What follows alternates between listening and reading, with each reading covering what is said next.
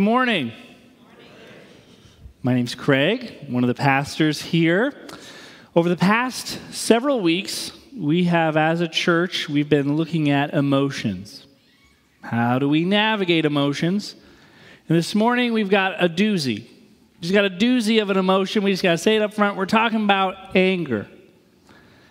On the one hand, we've heard lots of folks lately been saying that anger is something that's a healthy part of our life. It's healthy to feel anger. Healthy people feel anger. And we hear that and we're like, yeah, that registers, that tracks, makes sense. And on the other hand, angry people scare us. It's just a reality. I grew up in an angry home, and the yelling, hyperventilating, and crying taught me, this is not something I want to have a relationship with, anger. So we struggle to feel anger. On the one hand, people are telling us good, healthy people feel anger. On the other hand, we've experienced angry people. We may struggle to feel anger, but you don't have to read the Bible long to discover that it doesn't seem like God struggles to feel anger. You don't have to read it long at all. You just start flipping the pages open. You get to the flood, the crossing of the Red Sea. When the children of Israel are eventually going into the promised land with the new leader, Joshua, the night before they go in, this figure appears to Joshua. He's dressed up like a soldier, and he's carrying a sword in his hand. Fascinating. One of the most interesting questions in the Old Testament, though. Joshua says, he figures out it's God, and says, hey, whose side are you on? Are you on our side or our enemy's side? And God says, neither. Now, before we try to explain all this away, say, well, that's the Old Testament. You know, God was really angry and grumpy in the Old Testament, but he's really mellowed out in the New Testament. I've heard that argument. Many different ways, and I've just not found it to be convincing because I've read the New Testament, and the New Testament ends with this book called Revelation. And in the book of Revelation, like chapter 13 through 15 maybe, there's a whole section about the 7 bowls of wrath. Does anybody know what wrath is another word for? Anger. So, what do we do with anger? We struggle to feel anger, and it's like, God's angry. How do we navigate this? How are we supposed to, how do we move forward? Complicated even further. On the one hand, counselors talk about anger's healthy. Pastors, though, on the other hand, and I dug, pastors all across traditions, across denominations, kind of with one voice are like, anger, bad. Shut it down. There's one exception that many pastors, though, give to this, and it's this very elusive category called righteous indignation. Have you heard of this? Righteous indignation, okay? Righteous indignation, pastors say, is it's okay to feel this. Well, what is that? Well, it's very rare. Very rare. It's like a Cubs win the World Series kind of rare thing, but it's when you're angry and you're not sinning. You're like, well, when would I encounter that? We don't know. We have no idea. And we're like, oh my gosh. Well, what do we do? How do we feel and navigate anger? Luke mentioned the 80s. My older brothers are children of the 80s, and there was this popular board game in the 80s called Othello, where it had like black on one side, white on the other side tiles, and you were trying to flip your opponent's tiles. And I think they just let me play because they needed someone to beat. So I don't have fond memories of this game, but I remember a lot looking at the instruction box, and the tagline was, Othello, a minute to learn, a lifetime to master. Paul gives us instruction on anger. How do we navigate anger? And it's very Othello-y. You may be saying, I didn't come in here with questions. You've just raised a lot of questions, and now you're going to give me this Othello-type answer that's going to give me no answers to these questions. But here's Paul's Othello version, instruction on how we navigate anger. Here's what he says. Be angry and do not sin. Thanks. How in the world do we do that? What does that look like? We struggle to feel anger. How are we supposed to navigate this difficult emotion? See, the answer to this puzzle is not passivity. The answer is not, I feel anger. Anger's hard. Let's just not deal with it. Let's just pretend I won't get angry. You're going to get angry. You're going to get angry maybe even today. How do we navigate anger? Well, we need to prepare for it. We need to recognize the antidote is not passivity. The question is not, do you feel anger? The question is, what makes you angry? Throughout this series, we've been saying that emotional maturity is deeply connected to spiritual maturity. We don't know what it means to say, I'm spiritually mature, but my emotions, I have no idea how to navigate those. And a clarity that I need to offer this morning is we're also not saying that emotions are amoral. We're not saying that we're inviting it. Feel what you feel. Be honest about what you feel. And we're not saying that there are no moral consequences of our emotions. Did you know that there was a fifth plane involved in the September 11th attacks? There was a fifth plane. They apprehended the suspect from this. He was trying to take over. He was going to take over the plane. They apprehended him at the airport before he could even get onto the plane. He stood trial. And in his trial, they showed videos. I hate even talking about this. It just brings me back to that day. I hate talking about it, but they showed videos of Tower 1, Tower 2 are on fire, and people are jumping.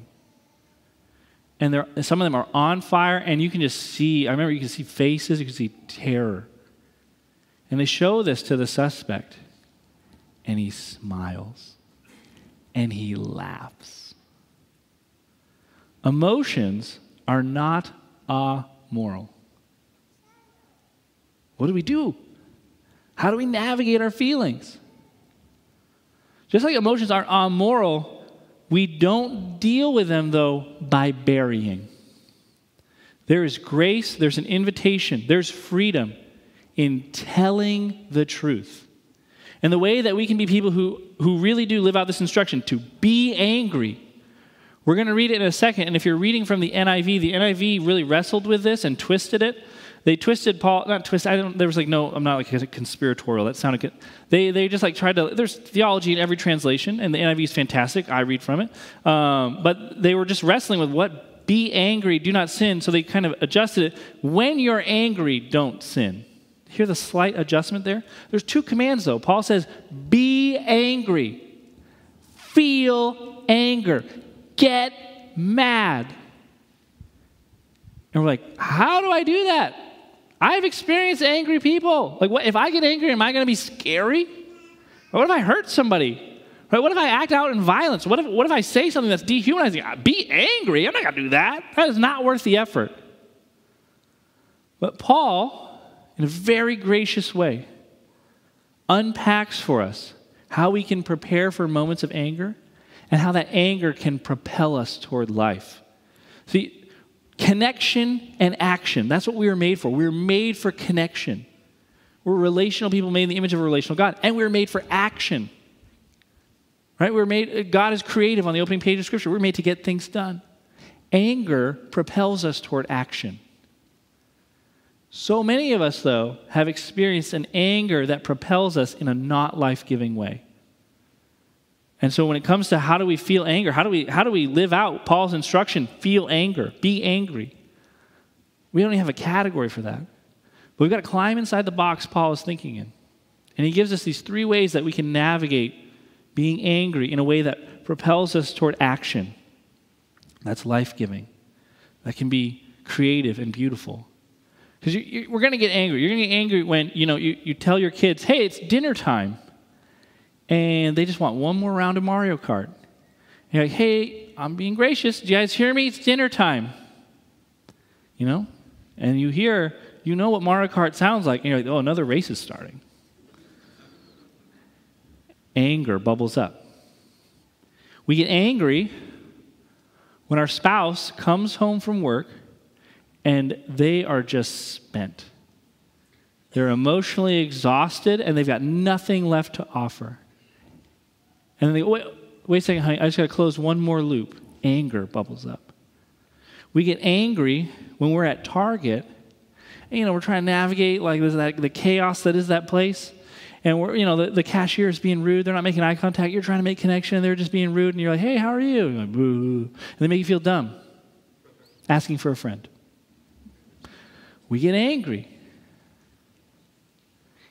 Is Paul's solution, when he says, be angry and do not sin, does he say, bury it? Just bury it. Just keep moving forward. Don't worry about it. Not a big deal. Or is this an invitation for us to tell the truth about what we're feeling and be propelled toward life, something beautiful? Please turn with me in your Bibles to Ephesians chapter 4. Ephesians chapter 4. We're going to start in verse 25, Ephesians 4:25, and we're going to read all the way to 28. Anger. Ephesians 4:25. It's in the New Testament, so there's like a big blank white page on those Bibles, and then you go past all the spiritual biographies of Jesus. There's a couple letters, and you'll get there. Ephesians. Ephesians chapter 4, verse 25.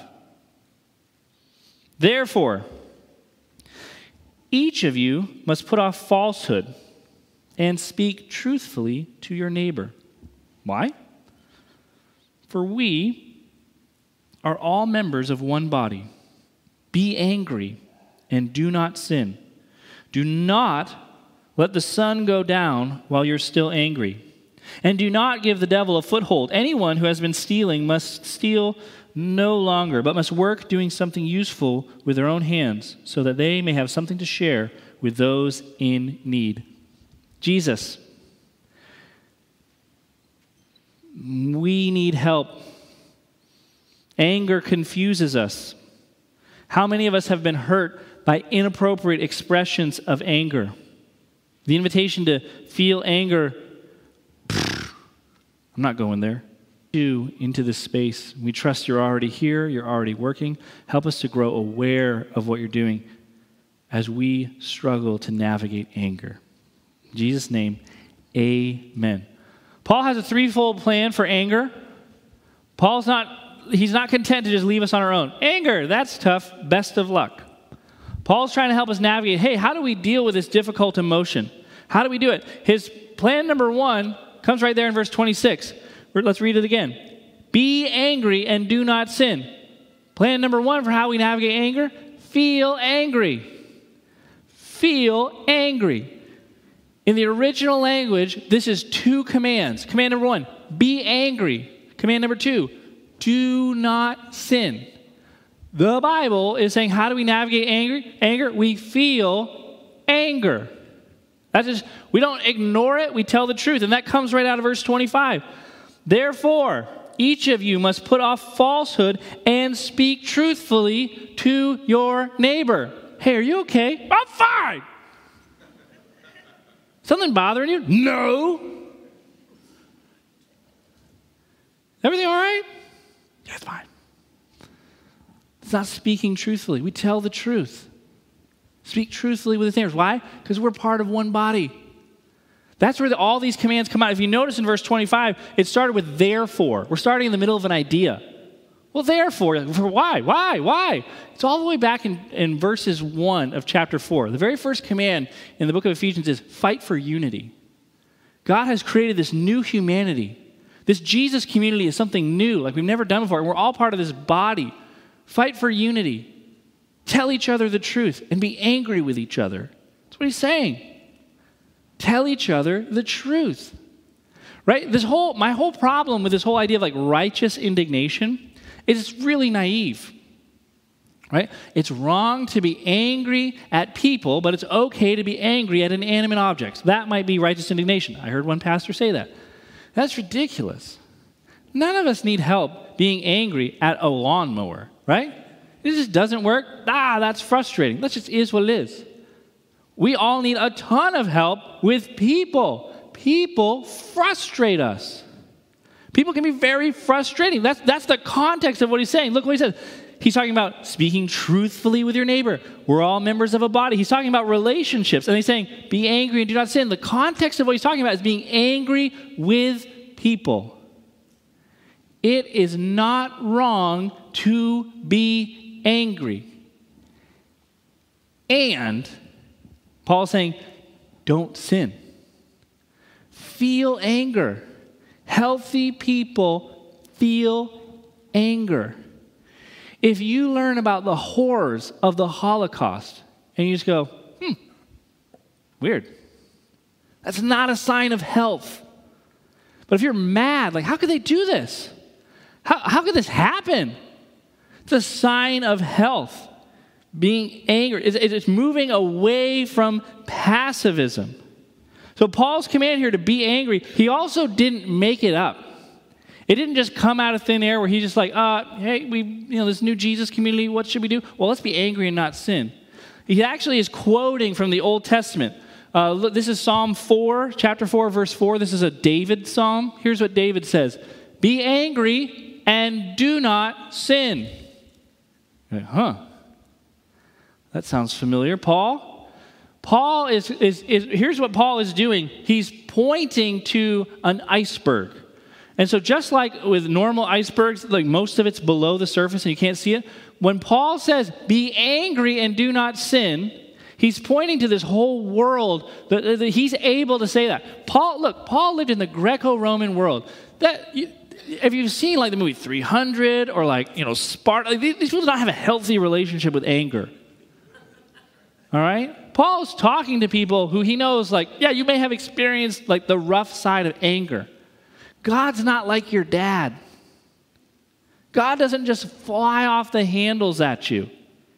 God's anger is actually an extension of his love. What? Exodus 34, which is part of what makes this possible for Paul to say this. Exodus 34, 6 and 7. This is when God introduces himself to the children of Israel. It's the only time in the Hebrew Bible when God says his name twice. So what follows is really interesting. God gives 5 what we call attributes, 5 characteristics of who he is. He says, I am these 5 things. I'm this, I'm this, I'm this. We're going to really pay attention to this one, number 3. It's different than all the other ones, and it relates to anger. And then he goes, and I'm this, and I'm this. All right? Here we go. Yahweh passed in front of Moses, proclaiming, Yahweh, Yahweh. Number 1, compassionate. What does that mean? It's how a mother feels over a nursing child. Care. What I'm holding is precious, and I'm going to treat it like so. That's who he says he is. Well, that's nice. Gracious. What does that mean? He gives us favor. What's favor? He likes us. This is our really important one, number 3. Slow to anger. We'll circle back to that. Abounding in love. That's number 4. That idea of attachment. He connects himself to us, and it's really strong. And then he's faithful. He's not letting go. The 4 that surround anger are all positive. This one is negative. It's saying something God isn't. Anger is not an attribute of God. Anger is not something he is. God is love. God is holy. God is not anger. Furthermore, who he is slow to anger. He's patient. Why? Because he's so compassionate and gracious that when he does get angry, it's because he has done it out of his compassion and his anger. God is not like your dad. He doesn't come home from work with a really hard day and just fly off the handles at you. He's not unreliable. He's not like your aunt who you'd just be walking around and she would just say the most hurtful things because she was having a bad day. God's anger comes from his love. And when we love things, we work to protect them. God gets angry when his good creation is being destroyed. God gets angry when the innocent are taken advantage of. When people act in predatory ways. God's anger is just the extension of his heart as a gentle protector. He's saying, no, I'm having an emotional reaction to this. As followers of Jesus, trying to imitate our Heavenly Father, Paul is saying, it's good to get angry. Here's where we get confused, though. We have beliefs that are wrapped up in our anger, that are patterns from how we used to think before we knew Jesus. We've got these beliefs that are not totally in sync with who we are, who God says we are, and what he's done for us. And so those beliefs complicate our relationship with anger. Matthew Elliott, who has his PhD in emotions and the New Testament, he identifies 4 beliefs that fuel our anger. Belief number 1, we believe that someone has committed a blameworthy act. So we get angry at somebody when they commit a blameworthy act. When your spouse comes home and they're, oh, just one more email. I just got to close one more loop. It's like, ah! Right? Because we believe that's a blameworthy act. We get angry when we believe something we value is threatened. We get angry when we believe something that we hold dear, something we love, could be taken away. That creates anger. It's a belief that fuels that. We get angry when we believe something undesirable will happen to us. What's that mean? When, your boss is coming at you really fast, you're like, they're going to ask me to do something, and I had plans this weekend, and right? We don't want that to happen. We also get angry, 4th reason, when we believe someone deserves to be punished. A lot of folks were rightly angry at Harvey Weinstein. How could someone do that? It's terrible. That's not okay, and it stirs up anger. These are not good or bad. This is just what Matthew Elliott says drives our feelings of anger. What gets complicated is we all have beliefs that are twisted. We may be mad because we believe something we value is threatened, and it might not be. We might be safe, but we just feel threatened. And so we respond in anger. And the challenging thing is, well, how in the world do we untangle this?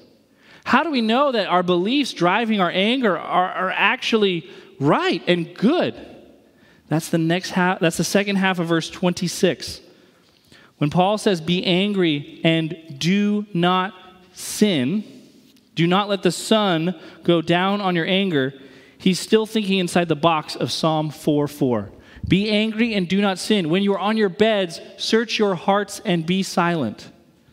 Be angry and do not sin when you're on your bed. So, okay, so at the end of the day, when I lie down, I need to just do some soul searching. We would be right to think that. That's actually not what the psalmist is saying, though. You're like, what? In the ancient Near East, beds are references to temples. So when you go to someone's bed, you're headed to their temple. So Isaiah 57 illustrates this. This is talking about God. You've set your bed upon a high and lofty mountain. Indeed, you went up there to slaughter sacrifice. What in the world is Paul saying is his plan for anger? First, we feel anger. Then we invite Jesus into that anger. We feel anger. We let things make us mad. We don't pretend they don't. We tell the truth about our emotions. When we deeply value connection with our family and our kids are just out to lunch and that makes us mad, we tell the truth. We tell the truth about it. And then we invite Jesus into it. We say, Jesus, I'm feeling this really strongly. Help. That's what the psalmist means when he says, when you're on your bed, search your hearts and be silent. Now, this is all lovely. This is very easy to understand. And you're probably thinking, great. Next time I get angry, I'm just going to be like, okay, here's what I do. I get angry. Okay, feel anger. Check. Woo! Got that one. That was easy. All right? Step number 2. What was it? Invite Jesus. Invite Jesus. Okay. All right. I'm doing that. Here you go, Jesus. I'm angry. All right? Or as the theologian Mike Tyson says, everybody has a plan until they get punched in the face. All right? You're going to feel anger. And the first thing that comes to your mind is, what did Pastor Craig say those 3 weeks ago? What am I supposed to do when I'm feeling this anger? Right? What happens when we get angry is our brain goes offline. And we just react out of the anger. We're not trying to be relational. We're just I'm angry. You're trying to take away something I love. I'm mad at you. And so we just got to be really practical for a second. When we encounter those situations, whether it's Things we love, connection, not happening. Or even like things we love, our own time, and someone is just being rude to us. Whatever it is, and we start to feel anger, there's just 3 practices that when anger gets triggered, if you remember it with your body, you're more likely to be able to do this. Because we have a body and it's not an accident. Part of the gospel is that Jesus, the incarnation, Jesus took on a body. So the first thing we can do to actually navigate and to really live this out is breath prayers. Right? When you get angry, what's happening? Your heart is beating faster. You're having a physiological reaction to like what's happening in front of you. So what can you do?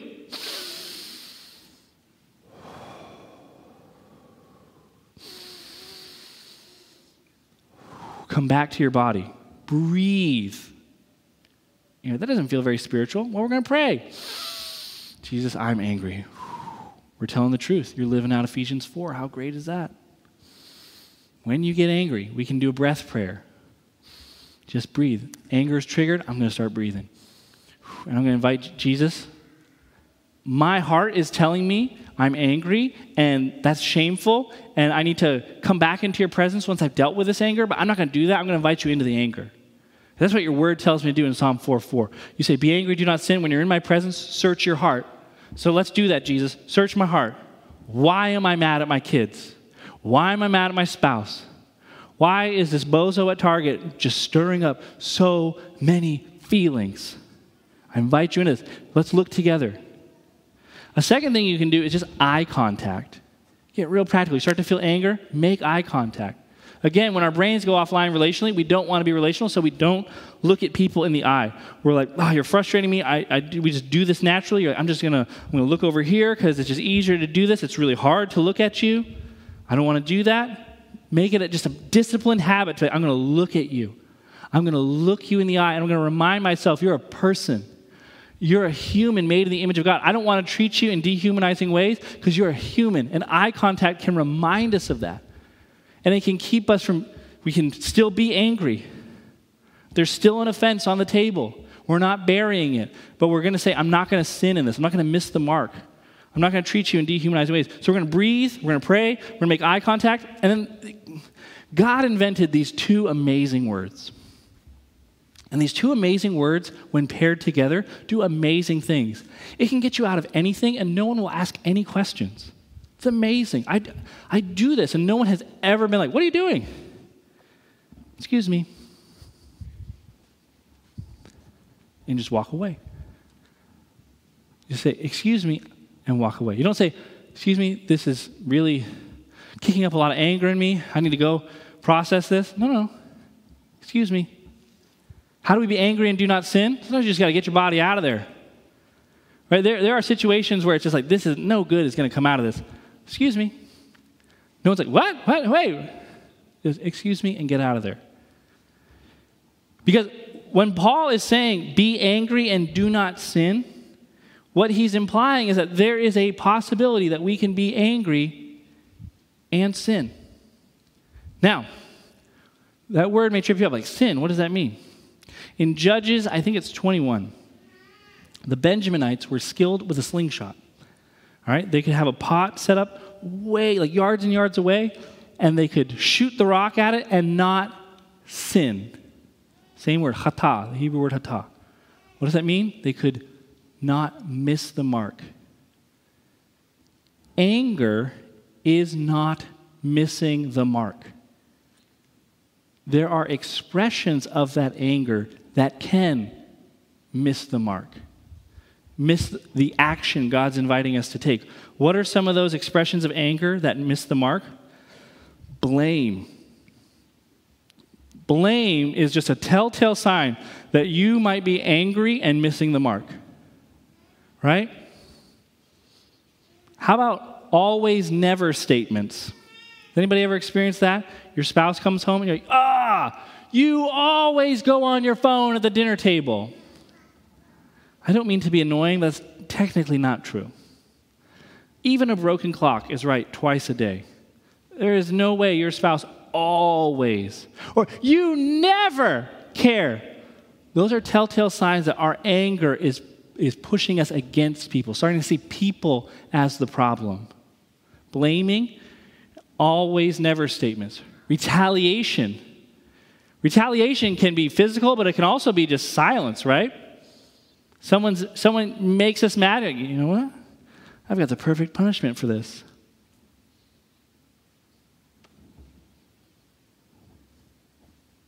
We're just not talking. I'm going to give you a little silent treatment. It's anger that misses the mark. I'm not saying we don't need space. There may be times when it's just not wise. Like we're all riled up. It's like, I just need space. That's not retaliation. Retaliation is, I'm going to punish you.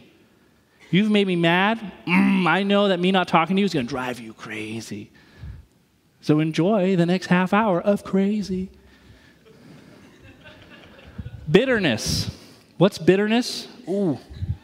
Bitterness is what Paul describes in verse 27. Verse 26. Do not let the sun go down on your anger. What does that mean? We deal with things quickly. We feel it. We don't let it fester. Right? Paul's not saying in 6 o'clock in the wintertime and in 8 o'clock in the summertime, you better stop being mad. You better be thankful daylight saving hasn't gone away because you got a little bit more time to cultivate that anger. Paul is saying that we deal with things quickly.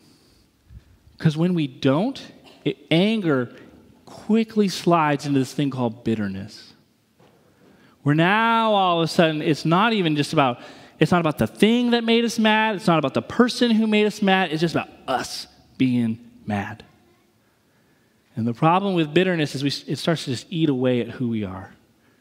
There are incredibly bitter 20-year-olds, but those 20-year-olds, if they haven't dealt with it by the time they hit 60 and 70, that bitterness has taken them somewhere they do not want to go. It's an anger that misses the mark. Hatred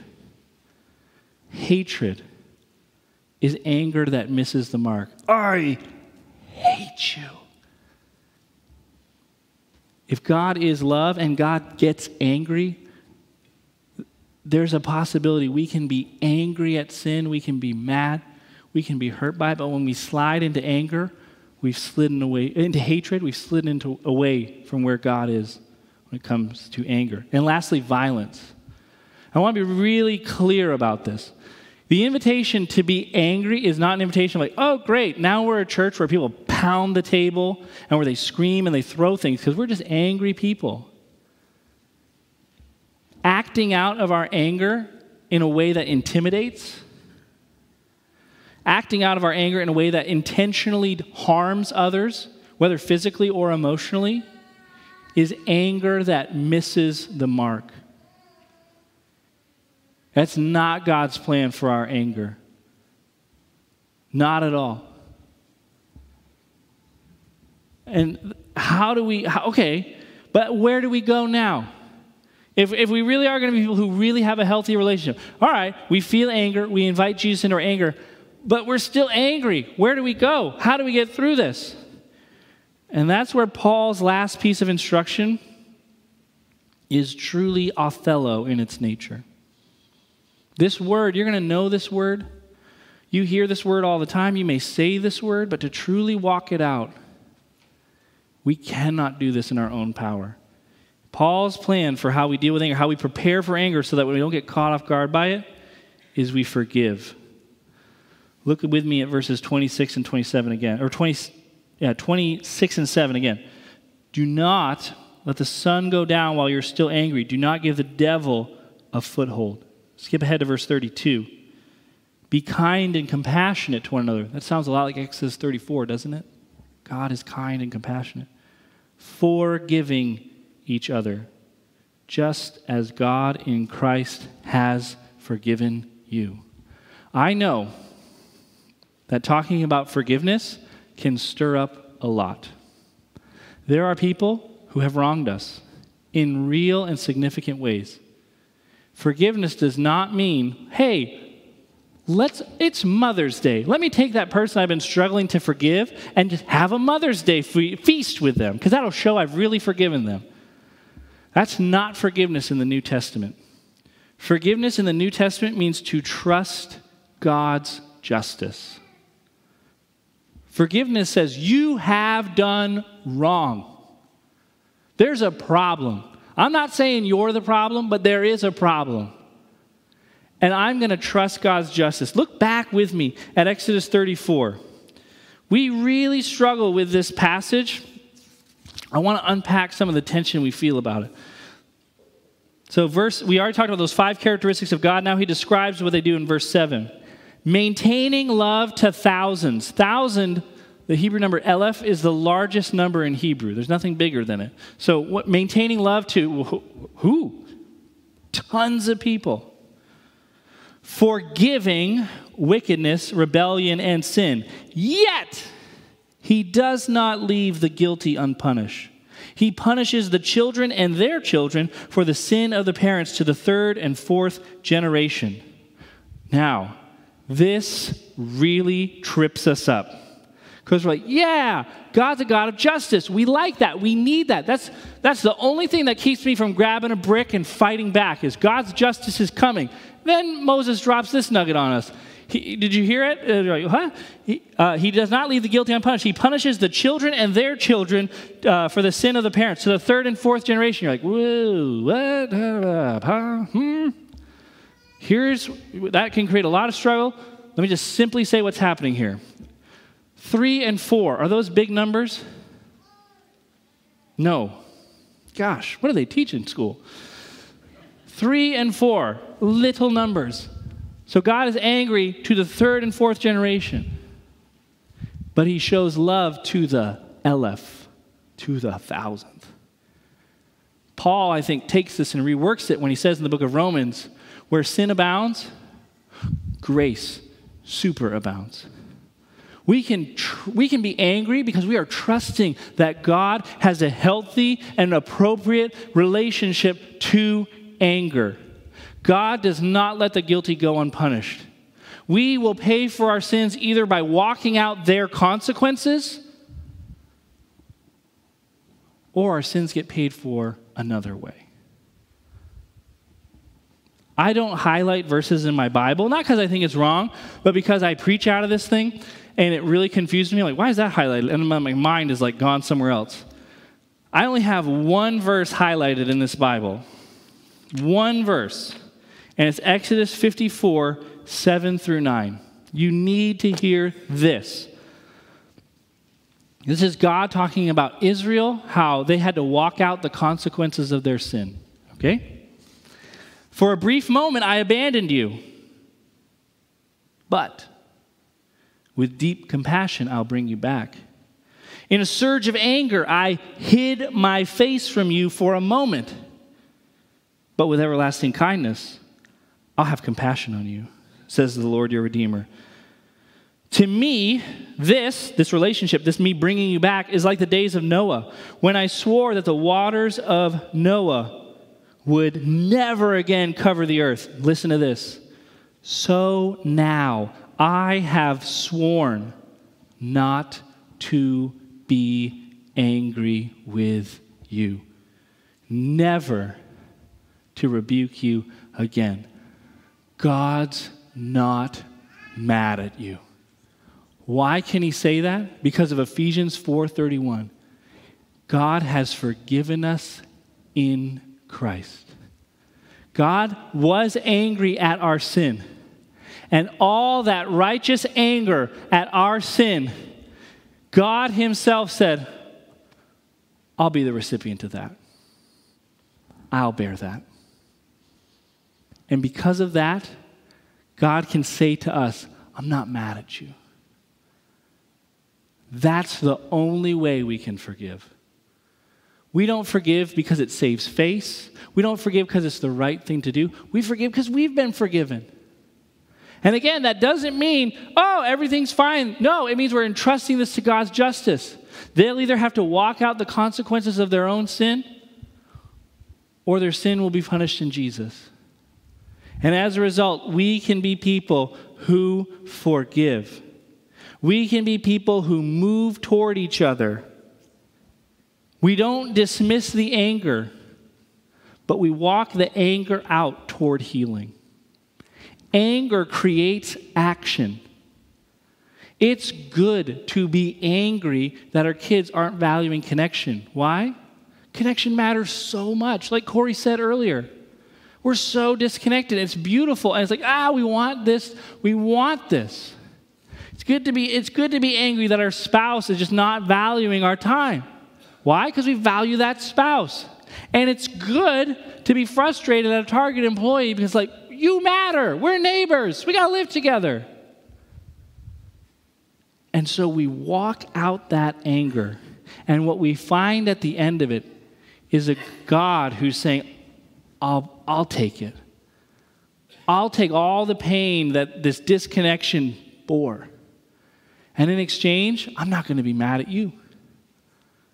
God's not mad at us. And that makes us people who forgive. If we don't have a plan for anger, we're going to be passive when it comes to anger. And again, the antidote for unhealthy anger is not passivity. The antidote is feeling the anger, inviting Jesus into that, and then chasing it down to where we can say, I forgive. On the cross, Jesus spontaneously forgave his enemies. That's the target we're aiming for. Are we close to that? Not always. Takes us a few months to get there sometimes. Like, I was wronged, I'll get toward forgiving. But we're disciples of someone who says, I forgive. Because God is not anger.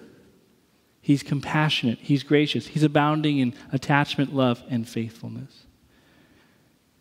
This may stir up for you things you need to ask God for forgiveness for. Who are the people that you've been harboring bitterness toward? Who are the people that have wronged you that you're just like, no, I'm going to hold on to this. I have a right. I have a right to stay mad. Look, your rights were taken away from you when someone wronged you. That's the reality of it. And we believe Jesus can meet you in the place of being wronged and walk with you toward where you can say honestly, God, I trust this situation to your judgment. I trust it to your justice. This was wrong. It's not okay. It's still not okay, but I trust you. When we have a hard time praying, sometimes it's helpful to just name the situation. When we have a hard time confessing, we have a hard time what Paul encouraged us to do in verse 25. When we have a hard time telling the truth, sometimes it can just be helpful to have someone from the outside saying, wait, actually, here's what's really going on. Here's what's really happening. In 1974, I believe, I'm going to take a risk here, but I believe it was August 7th, 1974. Something happened in the United States that had never happened before. A U.S. president resigned. Our 37th president, Richard Milhous Nixon, wrote a letter to Henry Kissinger saying, I resign, effective immediately, I resign the office of presidency. Why did he do this? Because he was being impeached and there were 2 counts brought up against him. 1, obstruction of justice. He was playing wackadoodle games trying to shut down the Watergate investigation. 2, abuse of power. All Nixon's aides told him, you're not going to beat this. You're going to go to jail. Because close confidants betrayed Nixon. Left with nothing else to do, he resigned the presidency to avoid the impeachment charge, and then he was pardoned by his vice president, Gerald Ford. People were frustrated with Ford. How could you do this? This guy played games with America. He almost broke democracy. And you just forgave him? Why in the world did you do that? He didn't even admit he did anything wrong.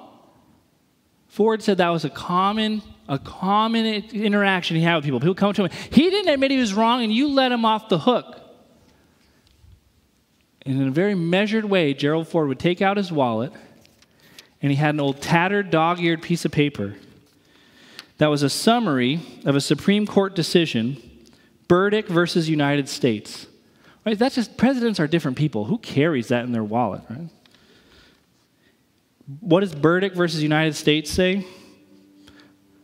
A pardon, quote, carries imputation of guilt. Acceptance of it is a confession. What was Ford saying? Nixon admitted his guilt when he received that pardon. How does that help us? When we ask for help from God. God, I don't know how to confess. I'm stuck. Admitting our need is confession. Admitting, God, I invite you in here. I'm stuck, is declaring something.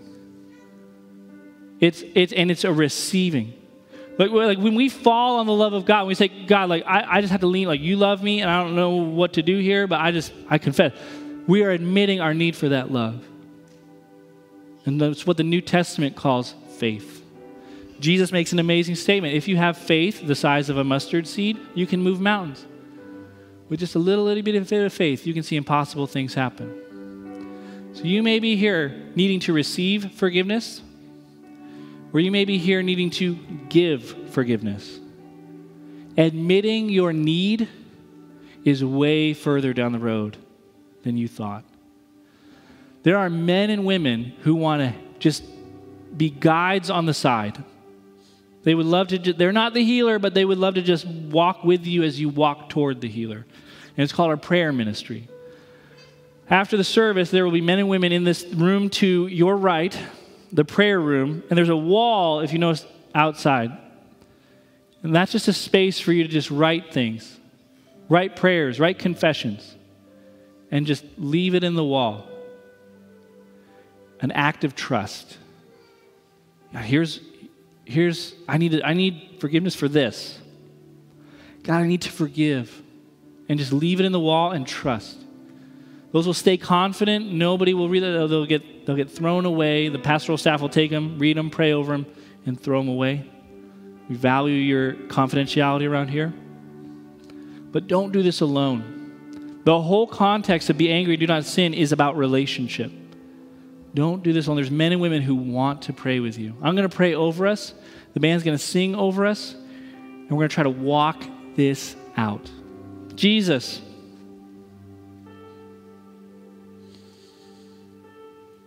It takes trust. Trust to let ourselves feel angry. Trust to invite you into that anger. And trust to forgive. God, what are the ways this morning you've been building trust? What are the ways you've been telling us you're good, you're for us, you're not angry? God, I just pray over everyone in this room that they would experience, they would feel deeply your heart toward them.